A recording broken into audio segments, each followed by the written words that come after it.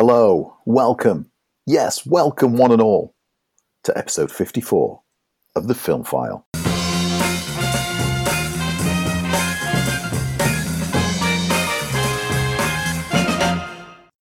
Hi, welcome to The Film File, the film show for film geeks by film geeks. And there's no more film geekery going on than the person on the other end of this microphone, the Lord of Film Geeks, the man in the savage lands, Mr. Andy Meakin. It's not quite savage. I mean, it's Hackenthor. It's close to Savage Lands. More Escape from New York, isn't it, I suppose? Yeah, it's or more Escape from LA. It's not as ideal as Escape from New York. It's a bit lackluster around here. How's your week been? It's been a week. I've been very busy. Now I've found myself with a regular job. That's not to say that I don't normally have regular jobs, but something that I have to take very seriously. I don't know where the week goes, and suddenly we're round to doing the next show, and it doesn't seem 2 minutes since we did the last one. Had some lovely feedback on the show, which has been nice from a friend who's now become a listener, and that was good. Didn't agree with everything that we said, but that's fine. That's our ethos completely. Yeah, you don't have to. You're never going to agree with everything that we say. We might rave about something that you absolutely despise. You might love something that we rip to shreds. I mean, I know that I bucked the trend with my review of Pieces of a Woman when I said it didn't quite resonate and it didn't touch me emotionally, but loads of people online, it's really impacted on them. Yeah. But it's all about how each film impacts on you. And we love that you're listening to the show, you're loving the show, even though you don't agree with us. And I just got a quick call out for your Sunday night. The movie talk on Sunday. Movie talk on Sunday. How was that this week? It was a fun bit of banter all about Westerns this week, which Westerns is something which is close to my heart. I've mentioned them a few times over the run of the show, that I do love a good Western. And it was great to see the names of Westerns that really appeal to me. Other people will go in, oh yeah, that one as well. When you come to remakes, I mean, people are very often opposed to remakes. But as we discovered on Movie Talk on Sunday, you know what? Sometimes remakes work, and 2 Western remakes of the past couple of decades stand up tall, and that's True Grit and 3:10 to Yuma. Oh, excellent. Well, you should join Andy on a Sunday night on Twitter. We'll give you those details later. So you're thinking, what's coming up on today's show? Well, we've got a jam-packed show just for you, including a deep dive into the Blues Brothers. We'll be looking at what's on the streaming networks and reviewing a whole multitude in films, including One Night in Miami and my take on Wonder Woman 84. But before all that, he's the man who's got his finger plugged into the internet, and boy does that hurt.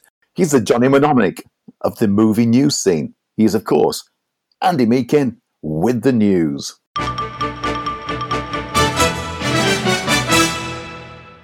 Okay, so let's start off with, something that we speculated a couple of episodes ago. Pretty much all the upcoming non-Warner Brothers or Disney releases have now been delayed. No surprises, really. I can't say that I'm particularly shocked, but disappointed is probably. We said a couple of episodes ago that with whilst Warner Brothers and Marvel and Disney have their streaming services as a backup plan, that their dates are pretty much going to stick. Maybe juggle, and we'll get to that later. But your Universals, etc., will be shifting. Well, No Time to Die is delayed once again. It's now been shifted to October the 8th of this year. Sony have moved Cinderella from February to July, Peter Rabbit 2 from April to June, Ghostbusters Afterlife from June to November. The Uncharted movie, which was originally set for this summer, is now coming out in February next year, which that makes me worry because February is generally considered for action films the dead zone. You drop them in there when you're not sure how it's going to perform. I'm kind of wondering, though, because I don't know about you. I mean, we were supposed to record a couple of hours earlier today. Time has become slightly inconsequential. And I think maybe trends might even change, because I think there's going to be so much content in your local cinema that you're just going to try harder to get to see, because you're thinking, well, there might be another lockdown around the corner or whatever. But I think there is that possibility that certain trends will now be altered due to the fact that we just don't know what day of the week it is, let alone what month it is. Well, here's hoping. But in addition, Morbius is now shifted to January next year. which is definitely a dead zone for cinemas, because post-Christmas, that first month it's basically just your award season films, which don't do huge box office but generate critical interest. But like you say, we don't know what time is these days. I mean, we need a doctor with a TARDIS to come and fix time at this point in time. Universal have moved Nobody. Oh, I was looking forward to Nobody, the Bob Odenkirk film. It's Bob Odenkirk doing a John Wick. That was looking quite good. Well, that's been given a 1 month delay, so it's now coming out on Easter weekend. BIOS, the Tom Hanks starring film, has moved from April to August. Edgar Wright's Last Night in Soho, another film that was desperately looking forward to, because you've got to love Edgar Wright. That's moved 6 months along to October. And A Quiet Place 2 has shifted to The Quiet Place of September the 17th. This year? Yes. At this point in time, it's this year. At least again. It's all this thing, isn't it? We keep doing this. We keep building ourselves on films that we're looking forward to seeing, and then suddenly they're pulled away from, like the proverbial rug from underneath us, and we've got to wait on. Yep. Currently, the only major huge, like the huge impact box office releases that are still set for a pre-July release are Black Widow, Fast and Furious 9, Free Guy, Kingsman, which now there's hints that that's moving, Chaos Walking, Cruella, and Venom 2. Right. But I suspect that most of them may see some plans for changing in the coming months, simply because Black Widow, we know that Marvel are very keen to still keep that as a box office release and not go straight to streaming. Well, let's just dwell on that for a minute. We've talked about this on many occasions. And I spoke to a friend of mine over the weekend, and we all feel that we need a definitive, good box office style film to bring back audiences. Because let's be honest, Tenet wasn't the savior of cinema as it was intended to be, and we've considered that many times, that it wasn't particularly the right film. Yeah. But I still believe that the name recognition, like a Marvel film, is what's going to pique people's interest and bring them back, especially if they're feeling safe, you've had the vaccine, you're ready to go. It's that kind of film that's going to be the draw, because otherwise the amalgamation of the streaming services, where certain films, and we'll discuss this later, have landed on streaming, I've got a feeling that those films wouldn't have done it, wouldn't have been the big ones to pull them in. So I think it's going to be a film like Black Widow, or name recognition of Godzilla versus King Kong, which is a great segue into saying, did you see the trailer? Oh man, that trailer. Wow. Did I see it? I watched it on repeat. It did exactly what you wanted it to do. You just saw two great giant monsters beating 7 shades out of each other. Yeah, and I didn't realize the film was directed by Adam Wingard. This is a real change for him. For those who are not familiar with Wingard, he usually produces slightly exploitational films, of varying degrees, of some being absolutely fantastic, like Dead Birds, to some which are just interesting. But there's always an interesting element, like You're Next and The Guest. And of course, he did the Blair Witch reboot. Yeah. So this is a real change for him. It's a definitely different direction, and I quite like that, because I like it when someone steps outside their normal boxes, because they can bring something different to a different genre, and a lot of the times it does give something new to offer. I'll totally agree with you, because you look at Kong Skull Island, where you had an indie director come onto that project and did something absolutely unique with it, and something really, really fresh, and gave it not just a monster movie layer, but it gave it another layer with the Vietnam analogy that went on. I thought it was a fantastic film. So I'm looking forward to this. The last Godzilla movie, King of the Monsters, slightly disappointing, but two monsters, as you say, hitting each other tremendously for 2 hours will keep me invested at this stage. If the film turns out to be as good as the trailer, I'm in. I was amused by some comments online with people saying, "Oh, so there's no like definition of how big these are, because the scenes in that trailer where they're knocking over buildings, but at the same time they can both stand on an aircraft carrier. They clearly don't have perspective." And I was like, "You clearly don't know how big an aircraft carrier is, mate." I mean, if even the smallest aircraft carriers basically would cover our estate. Yeah, absolutely. I've seen one. There's one in... They are airports on water. Yeah, there's one in New York Harbor, which is now a museum, and it's huge. Absolutely huge. It's like a small You're about city. 300 meters in length, aren't you? Yeah. I mean, it looks great. That shot of them both stood on the aircraft carrier that I've mentioned, that alone had me just going, I'm in. I don't need to see any more, but I'm going to watch this trailer again. I'm in. It's going to be great. My only disappointment, no cinemas. Yes. Yeah. No, because that looks like it needs to be on the cinemas. And on that related news, whilst it's got the 26th of March release date, HBO have now said, except in places that we have our HBO Max, in which case it's coming out a week later. The 26th of March is now for the international non-HBO territories for cinema only. Right. And I think that this will be a way to try to combat piracy, because they saw it on Wonder Woman. Even though Wonder Woman's done great for HBO, they've reported today that they've seen a huge spike in subscriber base, literally from them dropping that on the service. Right. So it's worked for them. But within 3 hours of it going on HBO, it was available in a perfect copy online for anyone who wanted to pirate it. And that's what they want to try to avoid. They want to make sure that the international market gets as much footfall at box offices where they're open. China, like we said, is open. Australia is open. So they'll have a week where it's not going to have a perfect rip online that will put people off going to the cinema. And it'll give them a way to see whether Wonder Woman would have performed better had it not been released internationally at the same time. Right. It's going to be interesting to see with this one. But I'm disappointed that I've got a great TV setup, a great sound setup, but I've not got a cinema screen. And I would love to see this film on the big screen. Me too. It's not the same. What else have you got for us news-wise then, Andy? Still sticking with release dates, and Paramount had offers from Apple and Netflix, according to Wall Street Journal, to pick up Top Gun Maverick. But the studio has turned them down and still wishes to hold off until cinemas are ready. They are very convinced that this is going to bring people back to the cinemas. And to be honest with you, a Top Gun film, yeah, I can kind of see it. Yeah, me too. Me too. Searchlight have tidied up their 2021 slate and have now set up the Night House to July, The Eyes of Tammy Faye, both in September. Antlers is in October. Del Toro's Nightmare Alley is moved to December.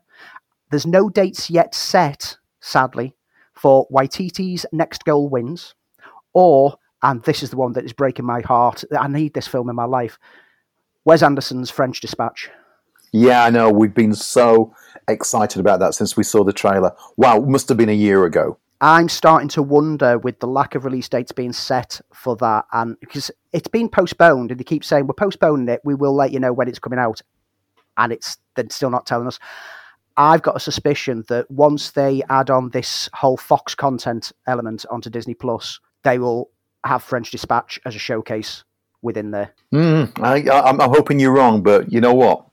I think it's good money on a fairly good prediction if that's where you want to lay your cash.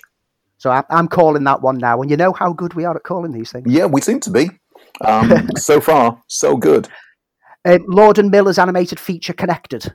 What do we know about it? What we do know about it is that it's Lord and Miller, who we do have a lot of love for, and it's now been sold by Sony to Netflix and had a title change to The Mitchells versus the Machines. The film will follow an everyday family's struggle to relate whilst technology rises up around the world. Sounds a little bit like the Lego Movie. It does. I mean, and that's not a bad thing. I'm getting the feeling you can kind of pigeonhole Lord and Miller's style of animations into one single kind of category. And you know what? Like you say, it's not a bad thing. I'm just expecting a good bit of fun. Netflix have now got it as one of their films to release this year, with their commitments to at least one film every week, which they're doing quite good with, to be honest with you. But apparently it was sold to them for $110 million. Wow. The only country that Netflix don't have distribution rights in is China. So clearly they're still targeting Chinese cinemas with that release. I've got a bit of news, talking of Netflix. They're continuing, as you're saying, to release stuff weekly. So they need content, and they've nabbed a couple of big names to star in a movie known as The Formula. And that's Robert De Niro and John Boyega. Don't know much about the film at this stage, other than Dramatic pause while I find my notes. It's shades of Drive, and it's directed by Gerard McMurray, who brought us the first Purge. I can get some enthusiasm for that. The names alone, I mean, I know De Niro can sign up to some rubbish, but he's still someone who you do seek out his work for. Yeah. And Boyega just needs that next big hit. He just needs something to... Yeah, he took all the being sidelined in the Star Wars franchise in the right step. He said that he didn't go anti-Disney. He didn't like slag everyone off like we've seen another actor do. And I'm not talking about him this week. He just took it on the chin, said things need to change, but I'm moving on. And he's moved on. And I want to see what he can do because he's got so much potential, so much promise. He has. Do you want to tell us about Lovecraft Country's Misha Green directing the Tomb Raider sequel? Or have I just given it all away? Well, that's pretty much the news that you know. The Tomb Raider sequel for MGM, which will still star Alicia Vikander.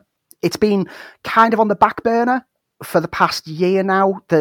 You have to look around the world and say the COVID thing put a lot of things into delayed production. And so everyone who was originally linked to be writing, directing, etc., this sequel, they've got other projects to work on. So now Misha Green has been snagged to write and direct it, which it'll be her big screen directorial debut. Well, she did really well on Lovecraft Country. It's a series that I liked a lot.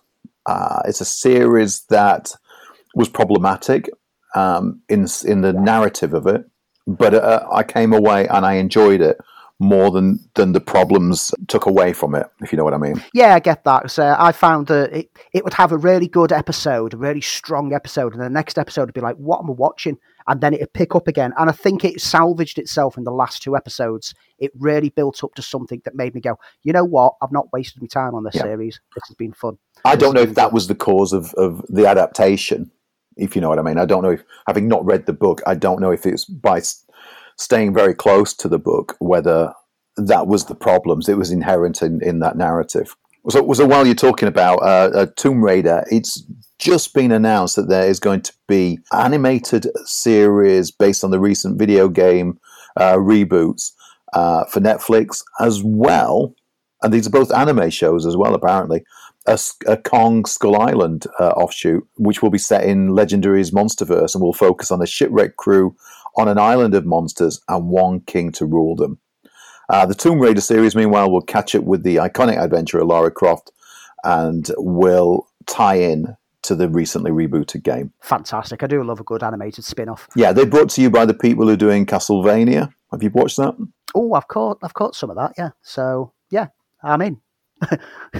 I hear Robert Rodriguez is doing a reboot as well. Yes, we've seen it recently with him rebooting his Shark Boy and Lava Girl, which I reviewed We Can Be Heroes a few episodes ago. You did, and you liked it. Yep, I thought it embraced everything. And one of the things that I said that it embraced really well was it had a Spy Kids kind of feel.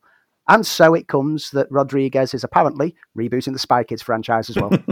I never quite got the Spy Kids. I think I only saw one of them, and that was maybe Spy Kids 3D.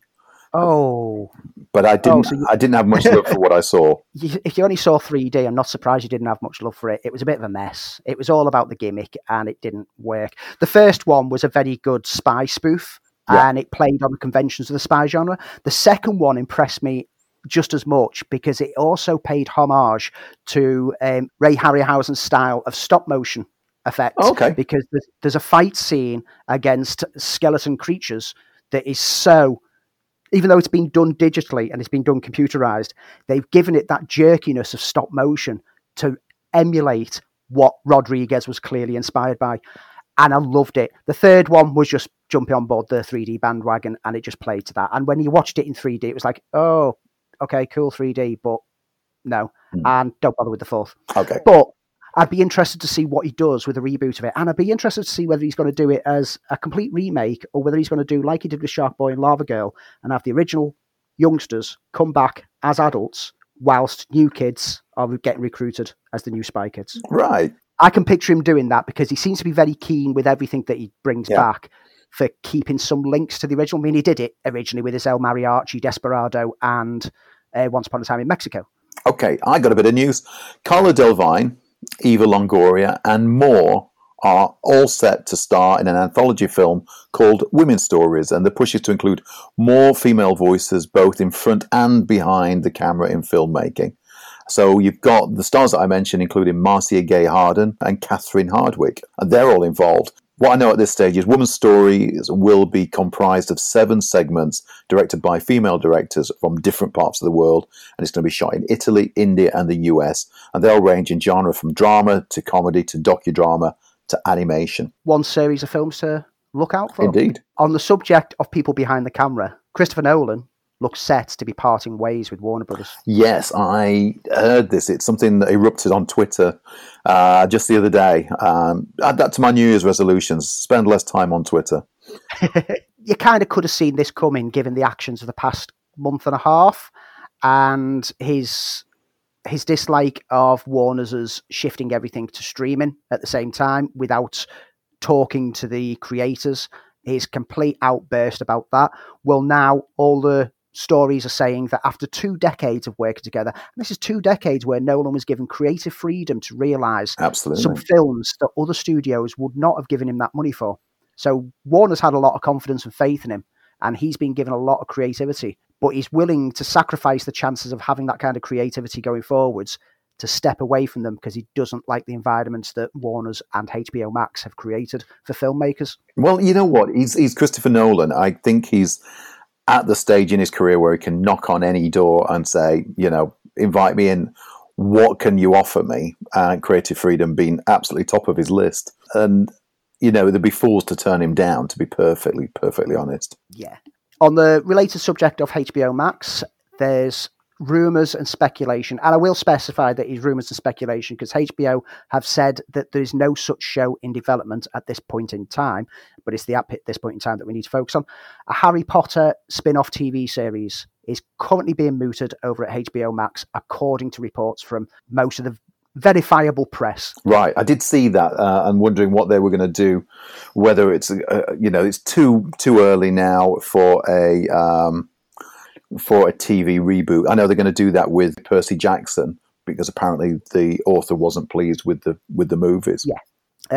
I suspect that the Harry Potter TV series, apparently according to reports, it's in the early exploratory stage of idea forming, which means that they're basically sat like us going, what could we do with this franchise? Well, you could possibly do this. So I suspect that it's going to be similar to what they're doing with the Lord of the Rings series. Yeah. It's all got to go past J.K. Rowling before it's not a franchise they can run without her input at any point. They'll jump back into the past and tell some of the history, or they'll go into future stories. Mark this one down as probably going to happen, but it's not in the short term, and we probably won't hear anything for definite within the coming months. The Borderlands movie. Yeah. Now, we spoke about the Borderlands movie last year, and then everything went quiet because, well, you've seen the world. When we last spoke about it, Cate Blanchett had been signed up for the role as Lilith, who's the siren with fire-based abilities in the film, which is adapted and inspired by the game series Borderlands, which is a very popular first-person shooter game. If people haven't ever played it, it's got a good sense of humour, and it's got crazy characters within. The film's going to get directed by Eli Roth, and the latest bit of casting was announced yesterday. And that is? Right, I'll tell you what the character is first, the casting. Okay. So the character is Roland. Roland is the very stern and serious soldier who leads the Vault Hunters and later the Crimson Lance resistance on Pandora, has no sense of humour, and there's even comments in the game that he doesn't know what humour is.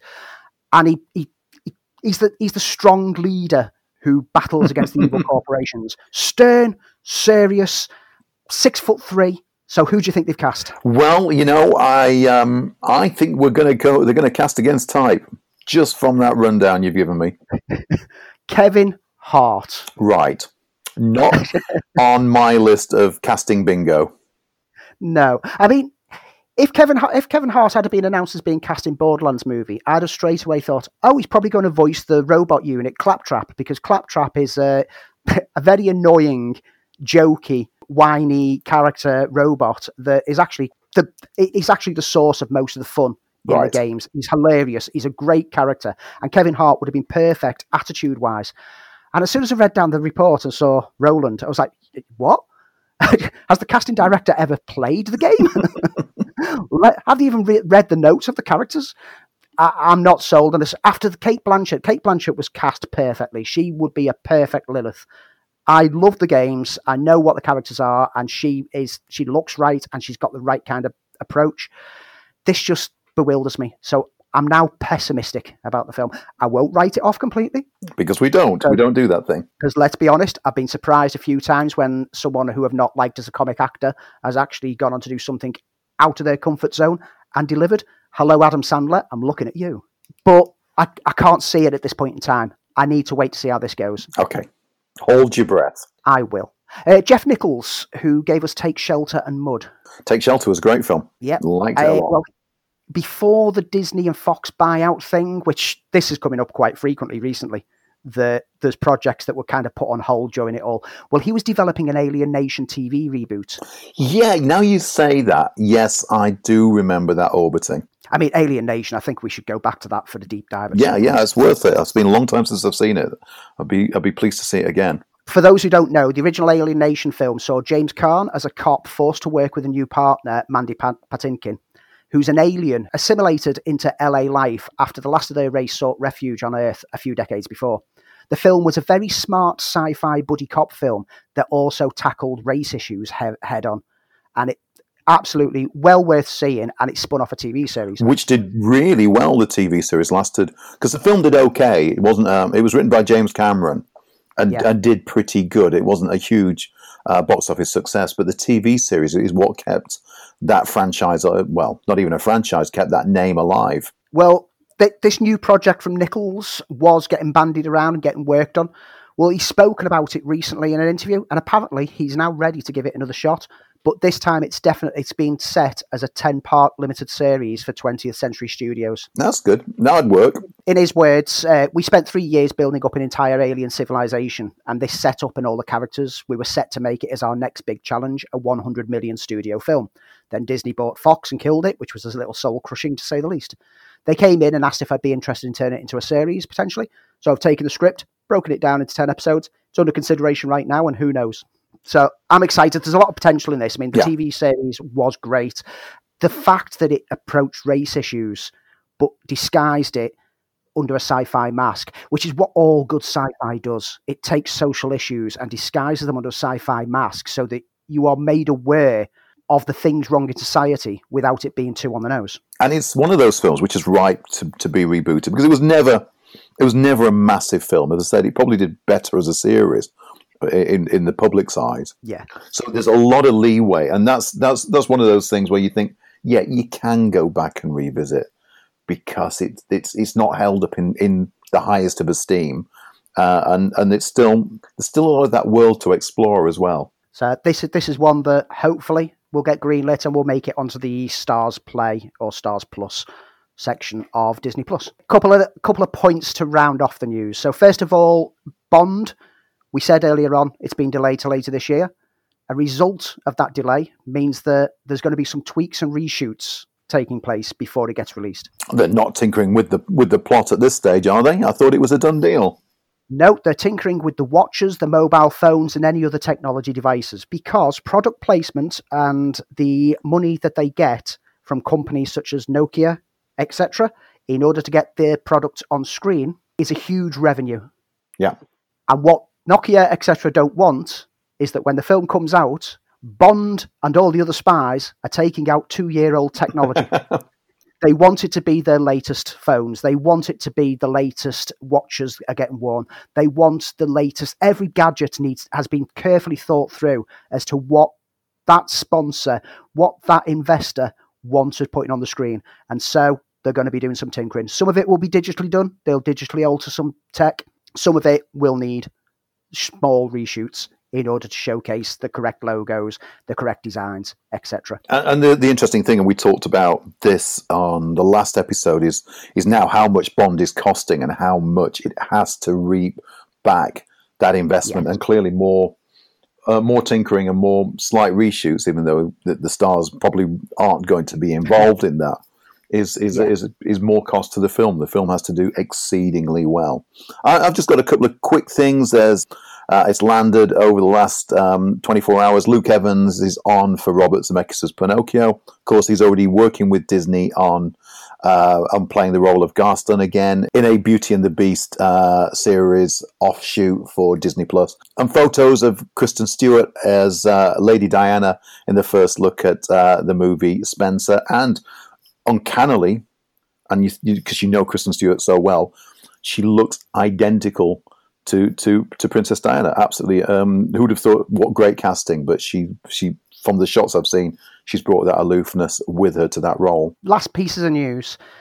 Cineworld have upset their workforce in the past 24 hours. Now, this is a really sad story, and my heart goes out to everybody who works at Cineworld, and there's people we know very well who are part of that team, and it's this is big business for you, and well, you tell the story, Andy, before I grind my teeth a lot.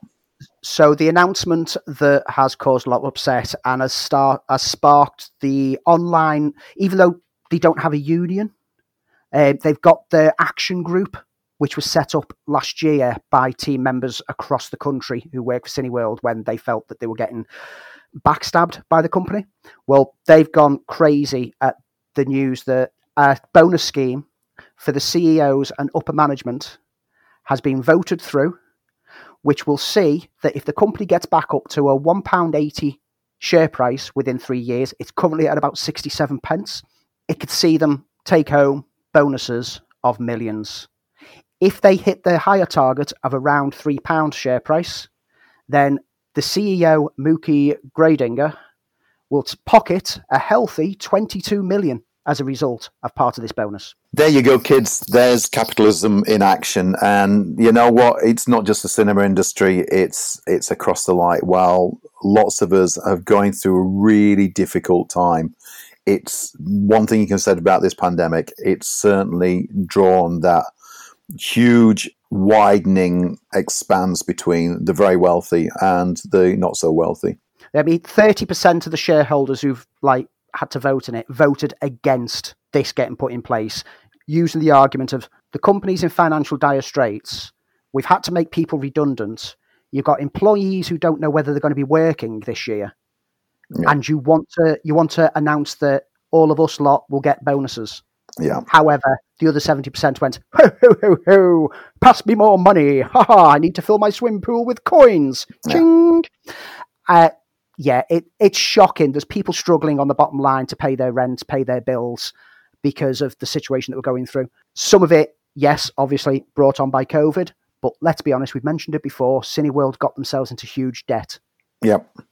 And they're still chasing debt. It's worrying. It's really worrying because I can only see a few outcomes in order to reduce their debt and manage to get their financial record looking better in the next 3 years. And one of those involves closing down sites or selling them off in order to pay off some of the debt. I hope that that's not going to be the case. But at this point in time, if you work for Cineworld and you listen to the show, I really do. My heart goes out for you. My own personal feelings on the company are well known.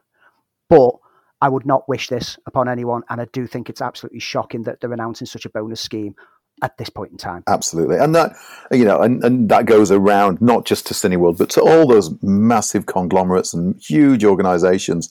While the workforce is struggling, the CEOs are taking huge bonuses. As I said, that's capitalism in action, but it's still very, very disappointing. It's a proper read the room moment, isn't it? Yeah, you should not be voting this through at this point in time. And for the 30% who voted against it, kudos to you. You deserve a round of applause because you clearly realised that this was not the time and not the place. Read the room, Cineworld. Don't announce things like this. Yeah. On a bit of lighter news to just finish off, links to cinemas. A smaller operator in the UK, Arc Cinemas, has revealed plans to expand their chain with new venues. Now, the operator currently has 6 venues at present, one of them just outside Nottingham, which is close by for us. There's 2 in development in the UK at the moment, and the new one that they've announced, which is being reported locally for us, is in Rotherham, which is literally just down the road from us. It is. Once you get past security and manage to get over the border, it's just down the road. Now, the Arc Cinemas they operate to deliver a VIP style cinema at standard prices. No gimmicks, no flashy kind of screen effects, etc. Just comfy chairs, fully licensed venues, state-of-the-art projection and sound. Sounds very familiar. It sounds like, don't you work for Anyway? I think it's great that a smaller operator offering something different is going to do it. And they're not going to be a direct competition to us at the Light because they're too far out of our catchment area. So kudos to them. Good luck to them. And I look forward to it going into development and popping over there and saying hi to some people. Indeed. And that's the news. So if you're enjoying the Film File this week, where have you been the other weeks? If you are a big fan and you've not subscribed, then please do so. And please remember to leave a review. You can find us if you want to add any comments, get in touch, just ask us anything. Well, not quite anything, but within reason. You can find us on Twitter at FilmFileUK, Instagram, FilmFileUK, or you can email us podcast@filmfile.uk. So you've got no reason then to not drop us a line and have a chat. Just see what nice chaps we both are. Okay, coming up in this part of the programme, we are looking at our deep dive. Because we've not been sat in cinemas as we would love to, we've gone back and revisited a classic film. And the classic film this week is John Landis's 1980 American musical comedy, The Blues Brothers. We got a full tank of gas, half a pack of cigarettes, it's dark, and we're wearing sunglasses.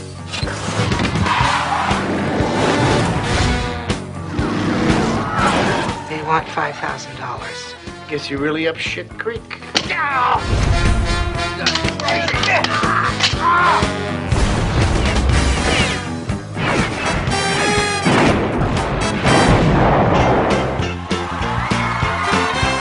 Are you the police? No, ma'am. We're musicians. Don't you guys ever wear blue jeans or jumpsuits like Wayne Cochran or CC Riders? We're on a mission from God. Good to see you, sweetheart. You contemptible pig.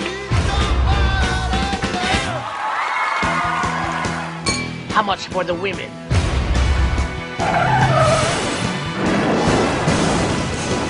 I'm gonna catch that sucker.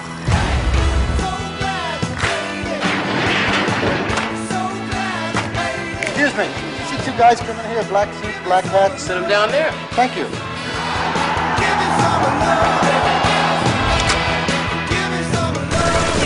Oh, please don't kill us. You know I love you, baby. Let's go. So after his release from prison, Jake Blues, played by the late, great John Belushi, reunites with his brother Elwood, played by Dan Aykroyd, collectively known as the Blues Brothers. Their first task is to save the orphanage the brothers grew up in from closing by raising $5,000 to pay back taxes. The two are convinced to earn the money by getting their old band back together, and boy, do they ever. However, after playing several gigs and making a few enemies along the way, including the police, the Chicago Nazi Party, the brothers face daunting odds to deliver the money on time. Andy, how did I do remembering that plot? I mean, that was pretty much it, wasn't it? This was a pretty late in the day suggestion for what we were going to cover this week, because I threw out a few suggestions last week in our little chat that we do online. Then it came to literally yesterday. I sat down and I saw it on Netflix and I just thought, oh man, I want to watch this. So it's like, how'd you fancy covering Blues Brothers? So that's why we're covering it this week. And so I sat and watched it last night, and yeah, you got the plot pretty much spot on. Blues Brothers, I mean, they were around for a few years before the film came out. In 1978, I believe, that they first cropped up on Saturday Night Live. Yeah, I mean, this was one of the first Saturday Night Live offshoots. And we'll talk a couple about some of the others that appear. It was one of those films that everybody who, when it came out, went to see it. Belushi was huge at the time, just before, shortly before his death. His relationship with Aykroyd, these guys were comedy gold. Fantastic soundtrack, almost to the point where the soundtrack not just carried the film, but created its legacy, because there's been so many offshoots of the Blues Brothers, stage shows, tribute bands, all based around these two guys and the amazing songs, which feature some of the biggest names in blues, from Ray Charles, Aretha Franklin, James Brown, all taking part in this film. It has all the excesses of a John Landis film, which is, if you're going to go big, go over the top. When you can crash one police car, why not crash at least a dozen? If I remember correctly, this film had more car crashes than any other film. They made the Guinness Book of Records for the most car crashes on film. I believe it was something like 108 cars were crashed throughout the film. It was only beaten a couple of decades later when Nick Cage's Gone in 60 Seconds completely smashed up pretty much a whole car lot's worth of cars. Blues Brothers, what can I say about this film that hasn't been said 1,000 times before? I was introduced to it at an early age. My initial introduction to this was while it was doing promotional materials for the UK release of it. It was like TV shows at the time, like Nationwide and all the like early evening entertainment shows had clips of it. And all the clips that they showed were all of dozens of cop cars chasing after the Bluesmobile through Chicago. Right. And I remember watching those clips as a kid and thinking, I want this film. I want to see this film. But obviously, I wasn't old enough to see that film when it first got released. So I had to wait until 81, late 81, when it got a VHS release. And this was a rental that I must have almost wore the tape out by the time my mum took it back to the video shop. The craziness of the film, the music. You've mentioned the music already, but man, that music. Yeah, it's a soundtrack that is just well worth listening to. I mean, you've got the musical numbers from the names who are musical in themselves. Cab Calloway's Minnie the Mooch, Aretha Franklin's Think, Ray Charles's Shake Your Tail Feather, all absolutely marvellous things, but they never take away from the use of other tunes for the background, nor from the two lead characters, Jake and Elwood Blues, Belushi and Aykroyd, who blast out some great numbers, an amusing Rawhide, for example, but more than that, the iconic Everybody Needs Somebody, which, come on, everybody knows that song. It does. Now now you're going through it. And you can hear it and you can see the scenes in your head. I mean, this is one of those films that is really about the excess, especially with comedy at that particular time. I mean, it was quite an interesting production. It went way over budget, and Landis took it over budget. There was the delays due to Belushi's partying in that time. Him and his girlfriend, Carrie Fisher, were doing so much cocaine. I think they kept Columbia in business forever. That was starting to affect filming. I know Aykroyd said that apparently they had cocaine as part of the production cost because it was the only way to keep things going. And he's pretty sure that Belushi lived on it. Yeah, I mean, it was literally described as having mountains of cocaine on the table in Belushi's trailer, and him and Fisher just worsened throughout the production. However, it still turned out to be a great film, an over-the-top film. And I didn't realize. I didn't think it made its money back as much as it did. It was the top film of the year, wasn't it? That and Empire Strikes Back, I think, were the two biggies that year. They were worried that this film wouldn't be a hit when it was coming out, because by the time the film was coming out, Aykroyd and Belushi had left the Saturday Night Live crew. Yeah. And so they no longer had that marketability around Saturday Night Live. And so they were worried, just like, have we missed the boat on this one? Yeah, especially if you think that Belushi had been in 1941, the Steven Spielberg film, which I have a lot of love for, but is completely over the top. And it felt as though he might have lost his rise to stardom. So coming back into the Blues Brothers, it reaffirmed them as comedy geniuses and comedy heroes. Over the decades, through regular revisits of this film, I've grown to love it more and more, and I can pretty much quote the whole film from start to finish. This film, it's such a quotable film. There's so many great there's subtle wit, but then there's a ridiculous humour, and it balances it all perfectly. And, come on, everyone can quote off the top of their head, 106 miles to Chicago, we've got a full tank of gas, half a pack of cigarettes, it's dark, and we're wearing sunglasses. Hit it. I mean, just the element of we've got to put the band back together. We're on a mission from God. And on a mission from God are now part of everyday vocabulary. It's a great film. It's witty. You've got cameos throughout. You've got small roles for quite a lot of like comic actors of the time. I mean, John Candy is very notable in there. But you've got the stunt work. And that stunt work is crazy fun. It is absolutely bonkers. And I was reading behind the scenes stuff over the years, and the whole high-speed chase through Chicago, they closed off that whole run of the Chicago under the railway bridge streets. and rocketed along at about 110 miles an hour in order to get it authentic. Because if you look at it, it's not sped up film footage because everyone else moving around outside the car is moving at normal speed. Yeah. So it was really meticulously done. And when you look at that in that detail, you realise how risky some of that stunt work was for a comedy. Yeah, it is. I mean, it sort of carried on from what I said with 1941. It was hugely over the top. While that film didn't have the anarchic quality to it, I think it was the charm of Belushi and Aykroyd which makes it work. I mean, not every gag lands. It could have been funnier than what it is. But it's just a joy of a film, and if you allow yourself to get swept up in it, and to get involved with the characters and the craziness and the over the top quality of it, it's just a great picture to sit and enjoy. I only picked up on the running joke of broken watches when I watched it last night. Oh right, yeah, because you've got Belushi getting his watch broken, passed back to him at the start. You've got the cop in the shopping mall in the upside-down car looking at his watch going, they broke my watch. And then when all the cops go off the embankments at the freeway and all crash, you can just about hear someone shout, they've broke my watch. It's a little running gag that they put in there for no reason at all, but it made me laugh when I heard it on that. I'd never heard it on the embankment scene up until last night, and that's because I've now got it in a really good Blu-ray edition, so I'm getting the best version of it. Speaking of the versions of it, first time I saw this on the big screen must have been back in the 90s.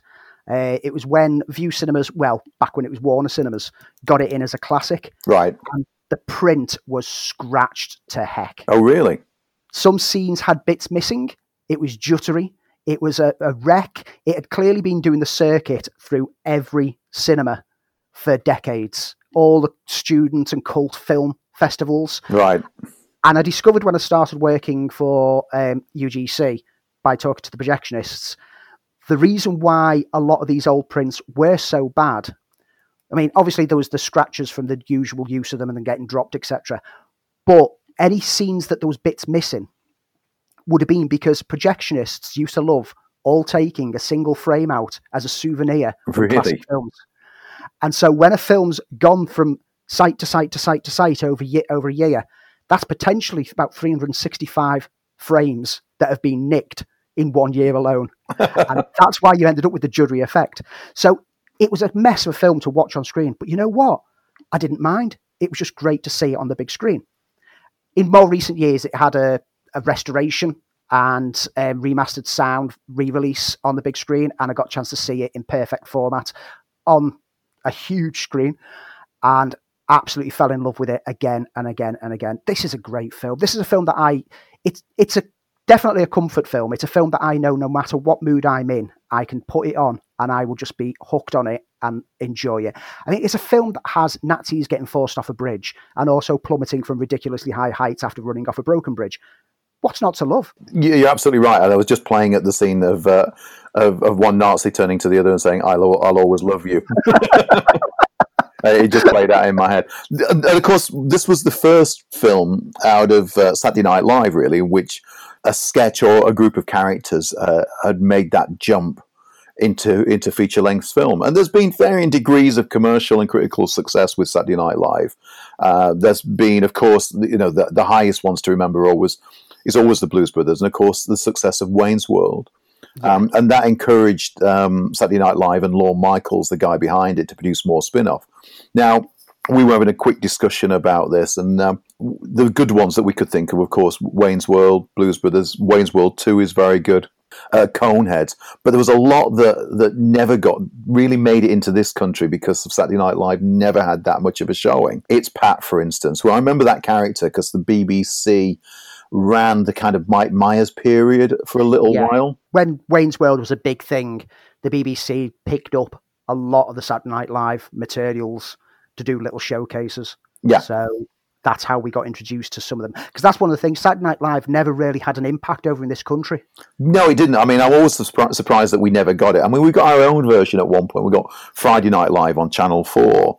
Yeah. But it didn't have the success that Saturday Night Live did, and it carries on to this day as a breeding ground for characters and up and coming comedians. I mean, even people like Robert Downey Jr. were part of Saturday Night Live. Eddie Murphy.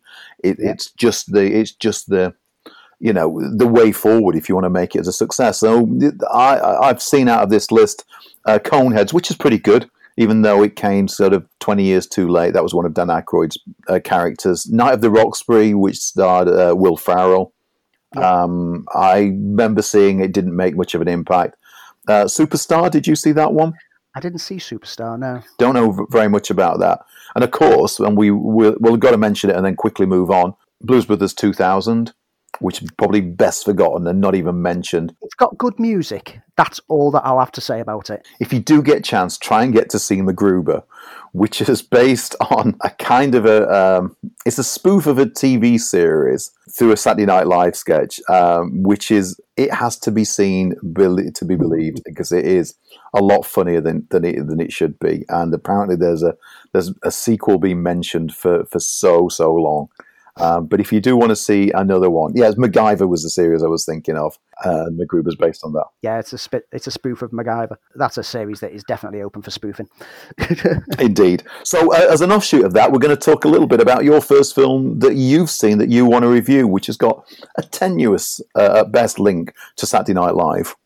Yes, the link is Pete Davidson from Saturday Night Live, and he's the star and also one of the writers of King of Staten Island, which landed this week, and I've been so looking forward to getting around to watching this on Sky and Now TV. I've heard a lot of good things about it. It's a Judd Apatow film, from what I know. Yes. I have a problem with Judd Apatow films. While they are funny, but they always seem to outstay their welcome. Yeah. I'll get to that. I'll just do a quick synopsis first. Sure. So the film is a semi-autobiographical film inspired by Davidson's own life. Davidson plays a young man called Scott who lost his father, a firefighter. Davidson's own father died on 9/11. And Scott struggles with health issues and mental health in the aftermath of growing up without a father, always trying to find his way in life whilst practicing tattoo art on his friends, when his mother, played by the ever-excellent Marissa Tomei, begins dating again. It opens some old wounds for Scott and forces him to find a focus in life. Now, like you've said, as with most Apatow films, and I got a fondness for Apatow's films, but I agree entirely that his run times are far too long. And this has a runtime of 136 minutes, which it could have quite easily lost 15 minutes and been a better film as a result. Right. It's always the midpoints of his films that seem to dither around a bit too much. They always start great and draw you in and get you interested in the characters. And then you kind of feel your mind start to wander at the midpoint before he picks it up and goes, oh, this is where I'm getting to. Get to that a bit quicker, because this is exactly the same. But as I found with most Apatow films, overall, it's still engaging. And because it quickly grabbed my attention, I was willing to weather the storm of that lull bit to get to the end and see how it came through. It's got comic charm, it's got a heartfelt nature, and it balances it well, which is something that Apatow generally does. I've also found with Apatow films that whilst he's directed a fair few films, it's the ones that he both wrote and directs that are the strongest. Right. So you're looking at 40-Year-Old Virgin, Knocked Up, Funny People, This Is 40, and this. All the other ones, such as Trainwreck, don't work for me. I hated Trainwreck because it feels like when Apatow's directing his own voice, it works. And because he's wrote this script alongside Peter Davidson, you've got that director giving his voice, but also Davidson's own personal journey being presented on screen in front of you, and it makes it connect a lot more. It makes it feel right. This is a great companion piece to Funny People. I mean, Funny People was I like. I like that one a lot. Funny People was exploring Sandler, warts and all, and this explores Davidson, warts and all. And that personal connection is what really helps make you care. Because whilst you're watching a character on screen emoting about the loss of their father, you realise that he's drawing from his own loss of his father in doing it, and it impacts you a lot more. It's very well acted. It's confidently directed, as you kind of expect. Sags in the middle, but it's another example of Apatow taking a look at film from a wryly comic viewpoint that never feels overly funny and nor overly sentimental. I've got a lot of love for it. I'm looking forward to going back and rewatching it at some point as well. Okay. I'm going to talk about a film that you mentioned couple of weeks ago, which landed over the last weekend, which is Wonder Woman 1984. Now, you pretty much talked through the plot, so there's not much point of going back through the plot. Needless to say, I absolutely loved Wonder Woman. I thought Patty Jenkins' film was absolutely fantastic. What a way to introduce the character. The No Man's Land scene alone was worth the price of admission. Gal Gadot is now forever going to be seen as Wonder Woman, in the same way that Christopher Reeve will always be your frame of reference for Superman. Absolutely loved it. So I've been really keen to see this. You got to see it first. And you mentioned one thing which I've absolutely stuck with me throughout watching the film, that it's the colourful rendition of the 80s. Yeah. Had that kind of knowing style to Richard Donner's Superman. And I saw that instantly as soon as the film started. And I loved that reference. And I love the fact that it was colourful. It didn't matter if it was 1984 or it could have been 1977. I like the fact that it wasn't taking place in current times, even though I don't think it did enough with it. I think it didn't need to have the soundtrack as we spoke about of songs from the era.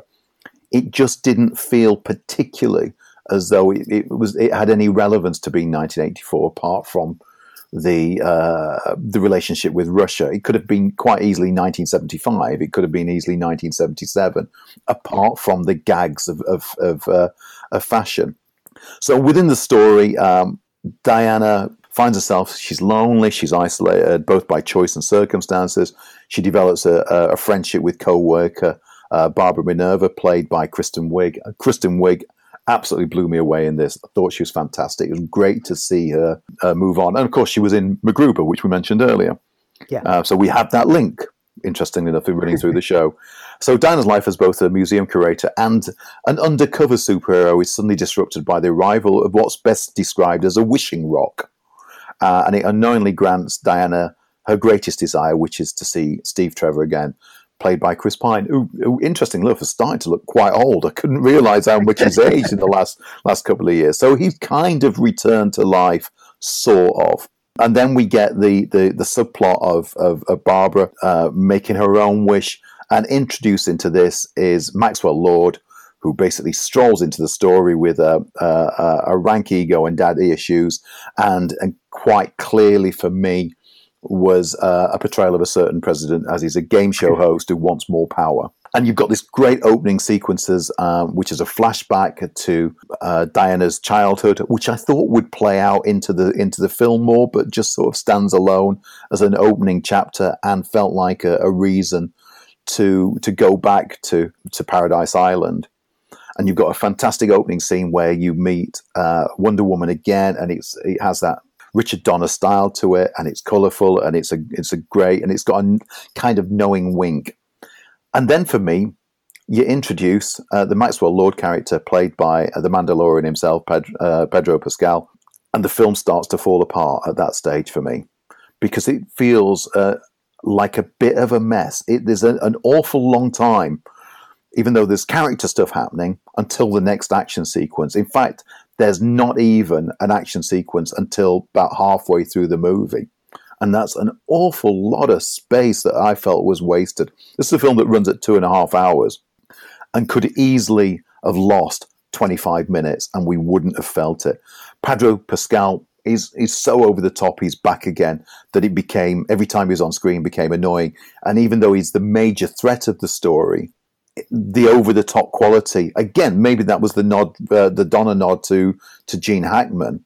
It started to get on my nerves a great deal. And even though it's slickly directed, and Patty Jenkins knows how to direct, and that was all very, very clear, it felt like a small idea drawn out for an awful long time, and felt like a mess. And the magic rocks just didn't really start to have a rhyme or reason, and it did play off in the end, true, but it felt more like a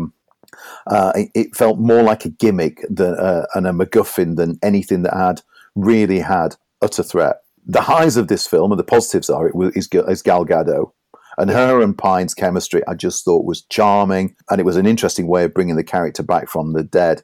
And I thought every time they were on screen, it was absolutely fantastic. But I didn't feel this was a Wonder Woman film. It felt like a Diana Prince story. And I started to miss Wonder Woman being on the screen. And she felt slightly kind of nobbled a little bit. I would have much more wanted to see this film be about the Cheetah character, played by Christina Wigg. I love Christina Wigg, and that should have been the threat. That should have been what this story was about, because the wishing rock just kind of overwhelmed the story in a way that just felt a little bit vacuous. It was the more interesting was the relationship between these two characters who start off as friends. Not to say that it hasn't got any cool touches. Jenkins is a fantastic filmmaker, and even her spin on the invisible jet, which again didn't make sense, was a beautiful little scene and reminded me of the Margot Kidder, Christopher Reeve scene. But ultimately, even that charm just couldn't save it for me, and I had to feel by the end I just wanted it to be over, and it had more false endings than Lord of the Rings at one point, which was ultimately disappointing because, as I said, I loved the first film. There were just too many whys. Why was Robin Wright back in this film? It didn't have a payoff at the end of the movie. What was the real threat in it? But hopefully it's not the end, because it's not done as well as expected. It makes me kind of wonder why films like Wonder Woman and Mulan have found their way onto streaming. Is it because the studio didn't have as much faith in them as they thought, and they didn't have to chuck that amount of publicity into them?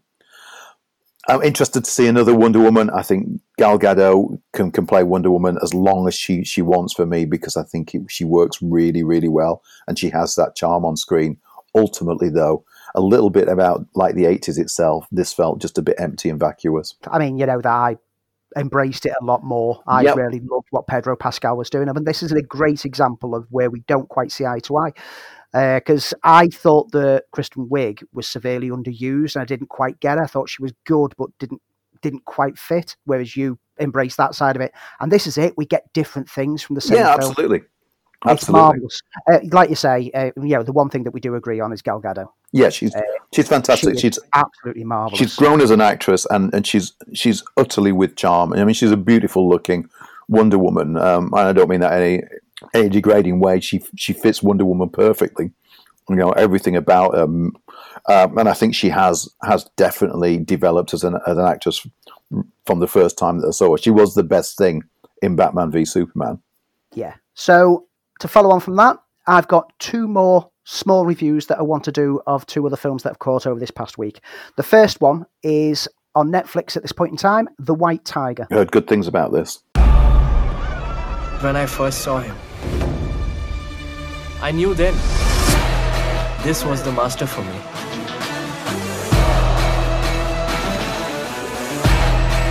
I want to be a driver for your son. Hey, how much rope? Hey, don't do that. Hey, driver! I'm Pinky. Nice to meet you. Balram, have you ever seen a computer? We had many of them in the village with the goats. The goats are pretty advanced to use computer. Okay, now you're being a jerk. I didn't like the way he had spoken about me. Since I was a boy, the desire to be a servant had been hammered into my skull.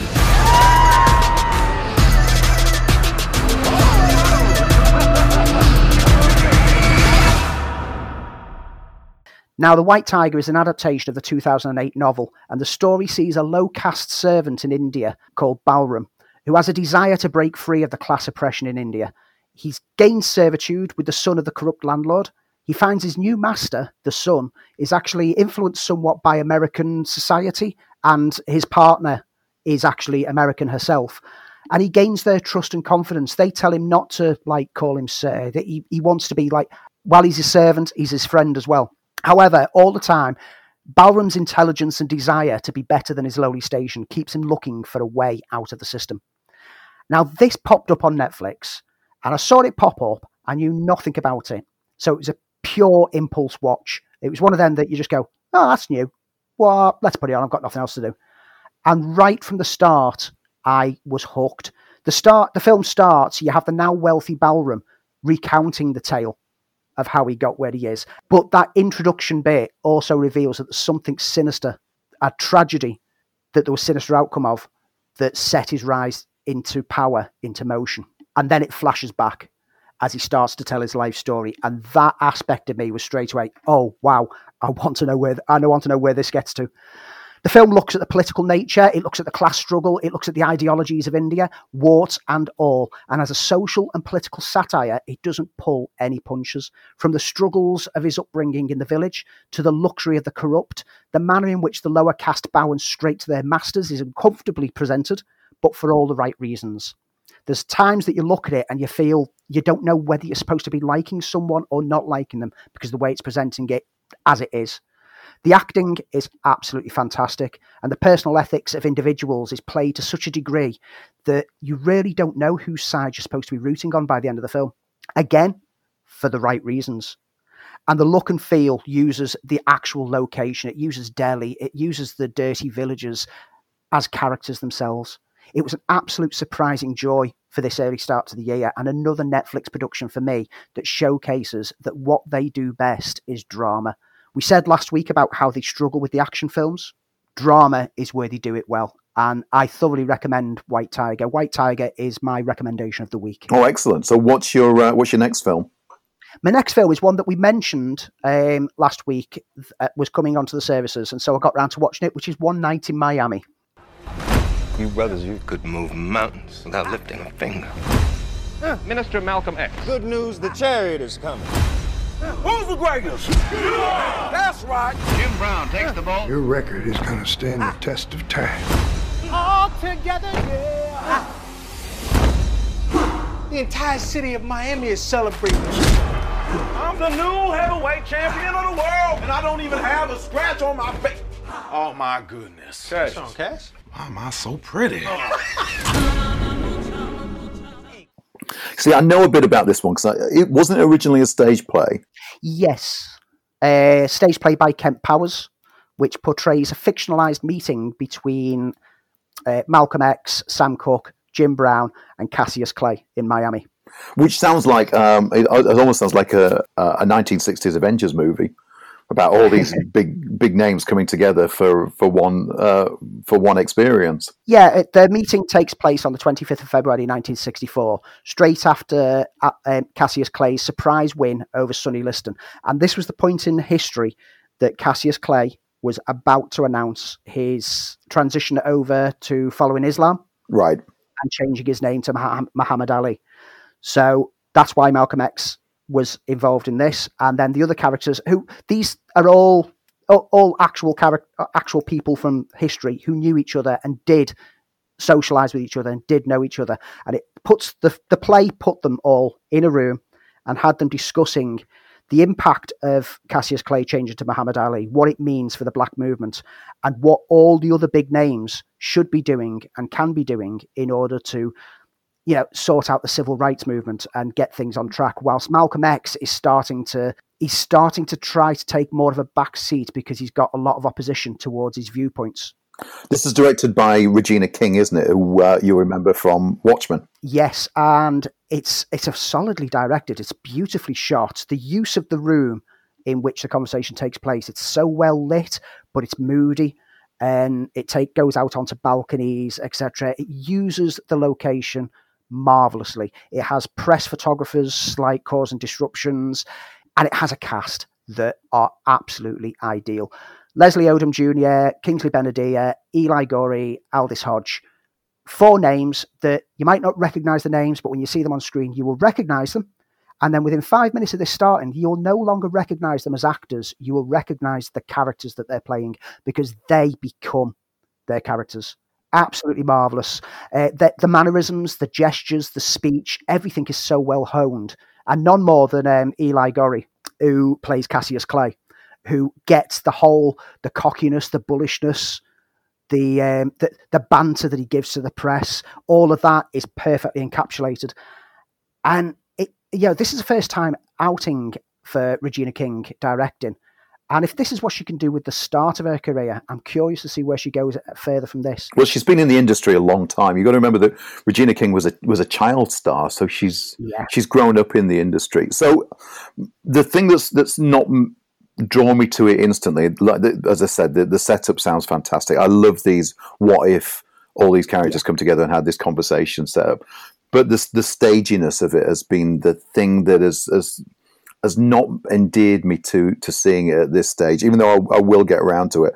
Did you like it, and does the staginess have an effect on it being a movie? It definitely feels like a stage play, and that's the criticism that I levy at it. It's not, you can't fault anything in the film. You can't fault the acting, you can't fault the direction, you can't fault the use of music in the background, you can't fault the lighting, cinematography, but it still feels like you're sat watching a stage play. Right. And so it doesn't feel like a film. And that results in it lacking that something to make it stand out. And whilst I didn't dislike the film, I mean, I do think that people should get round to watching it. It's not something that I'll recommend that people race to go and see. And it's not, and it feels like a one-watch event. I've seen it now. I don't ever need to see it ever again. So we've both been eager with our week to get to Friday, because Friday means another WandaVision episode. Andy, did you catch episode 3? I did, yes. 3 episodes in, still none the wiser.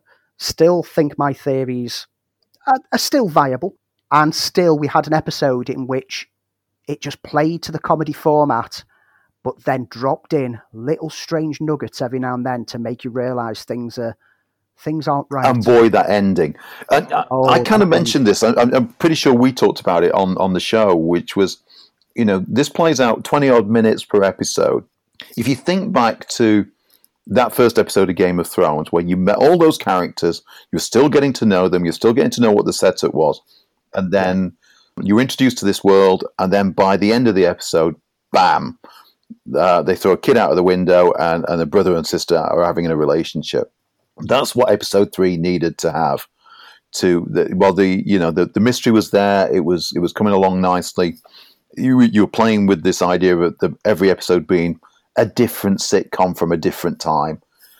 Dick Van Dyke Show, I Love Lucy, Bewitched, the Brady Bunch with this one.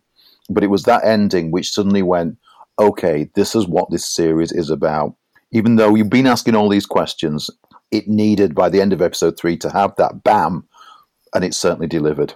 It's like this whole village community bubble that has been created. The question is this all because of Wanda, or is there an outside influence which has caused this? How many of the people within this bubble are part of the illusion? How many are real people? Who's in control of it? Yeah. And these are questions that are getting thrown out all along. And whilst there's hints that Wanda is kind of the controlling aspect, because in this episode with her giving birth, it's when she's struggling with the birthing pains that some of the anomalies start to happen. So it suggests that her focus is causing it, but I think that's a bit of misdirection. There was also the fantastic I was also a twin line, which raised the stakes on it. It's going to be very, very interesting to see how this plays out each week as it slowly builds things up. That final scene this week was the point at which they've stepped back and gone, and here's the bigger picture. Yeah. And this is what a lot of people said with the first 2 episodes, that it was lacking. All the detail was embedded within this illusionary world, but this has just gone, woomph, here you go. This is what's happening. And this is, for me, why it's perfect that it drops weekly. Because you can go back and, okay, people have got spoiled by the nature of being able to watch everything at once. But the fact that we're sitting here talking about it every week and discussing it and throwing in theories, you wouldn't be able to do that if it all landed all at once. It's like I've said, it's water cooler entertainment. Yeah. It's the old, you watch it and then you sit and you talk with people who've watched it as well and discuss theories before the next episode. If you binged it all in one go, you wouldn't have this. You'd talk about it for 5 minutes afterwards and then you're done. Yeah. So here we're getting weeks and weeks of speculation, and it's keeping your mind going. I'm loving it. Absolutely. Other things coming up on streaming or that we're watching over this coming week. So on Sky Movies and Now TV this weekend, there's The Swerve. There's Twist, which I've got my eye on Twist. This is a Sky original, which is updating Oliver Twist for the modern age. Okay. And there's a political comedy with Steve Carell and Rose Byrne called Irresistible that's landing on the service. Over on Netflix, their new film this week sees Kerry Mulligan and Ralph Fiennes excavate burial mines in an estate and uncover a historical discovery that could change things in The Dig. Oh, I thought that was Time Team the movie. It sounds like it. I don't know which one's playing Tony Robinson. Probably Kerry Mulligan, because Ralph Fiennes looks nothing like him. And Snowpiercer Season 2 started this week, so that's a weekly thing for me to also get my teeth into.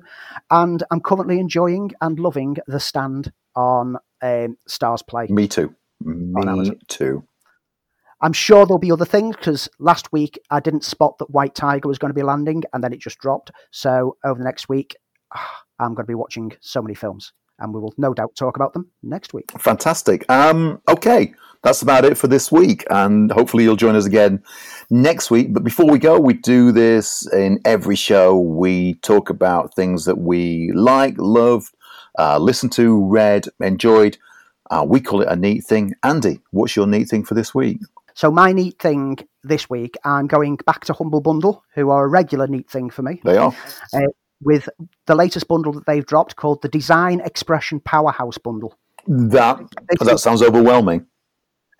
This is art and video editing software for a bargain price, with proceeds raising money for the charity Room to Read, which helps get people who have no access to books and reading materials worldwide access to this to help education.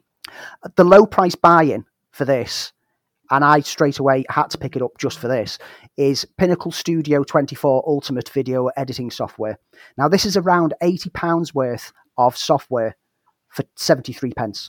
Good grief. And I'm currently getting to grips with it, with intentions to use it for the video channel going forwards, because up until now I've been using a free video package, which has some good features, but it's still very basic. I've been playing around with Pinnacle Studio, and there is so much that I can do, and I'm looking forward to really getting my teeth into it. If you've got any plans for doing your own video channel, take advantage of this for 73p. Well worth it. The upper tiers add in things like Multicam Capture XL. So if you do a podcast where you're doing a video cast and you have multiple cameras, this will be ideal software. Corel Painter, and a truckload of brush packs, hundreds of quid's worth of licensed professional material for top tier package of just over 20 quid. That's fantastic. It's an absolute bargain. If you like doing digital drawing, Corel Painter, I've got the soft Corel Painter already, that's why I didn't go for the top package, is a fantastic piece of software, and it's got so much versatility. You can decide exactly how much you want to donate. You can decide how much of it goes to charity, how much to the developers of the software, and how much to Humble Bundle themselves. HumbleBundle.com. Go over there, Design Expression Powerhouse Bundle. If you're artistic in any way, shape, or form, perfect package.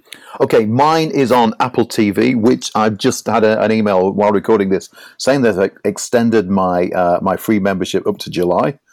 And this is a series called Servant, written by Tony Bascalop, who's an English screenwriter, and it's executive produced by M. Night Shyamalan. So the first series followed Dorothy and Sean Turner, Philadelphia yuppie couple who hire a girl named Leanne to be their nanny for their baby son Jericho. But it turned out that baby Jericho was in fact deceased. The first series kept you guessing. It was creepy. They were only half an hour long, so they were just the right amount to before you started getting incredibly freaked out by it. It works on the way that you would expect from something connected to M. Night Shyamalan. It's also a production with Apple and Blumhouse Studios. It's just really darn creepy. You never quite know where it's going. It's really well acted. I'm looking especially at who I remember seeing years back and thinking this guy has got a career. Is Tony Kebbell. Also stars Lauren Ambrose, which you remember from 6 Feet Under, and Rupert Grint from, of course, Harry Potter. It's an amazing series. If you've got access to Apple TV, give it a go. It will get under your skin and will make you ask lots and lots of questions. And there's just something really creepy about Jericho, a reborn doll. That if you can stand that, then you can stand to see the rest of the season. Excellent. That's my neat thing for this week, and that's Andy's neat thing for this week. And that's it for us. We'll see you, hopefully, same podcast channel, same podcast time. But before we go, Andy, I hate Illinois Nazis.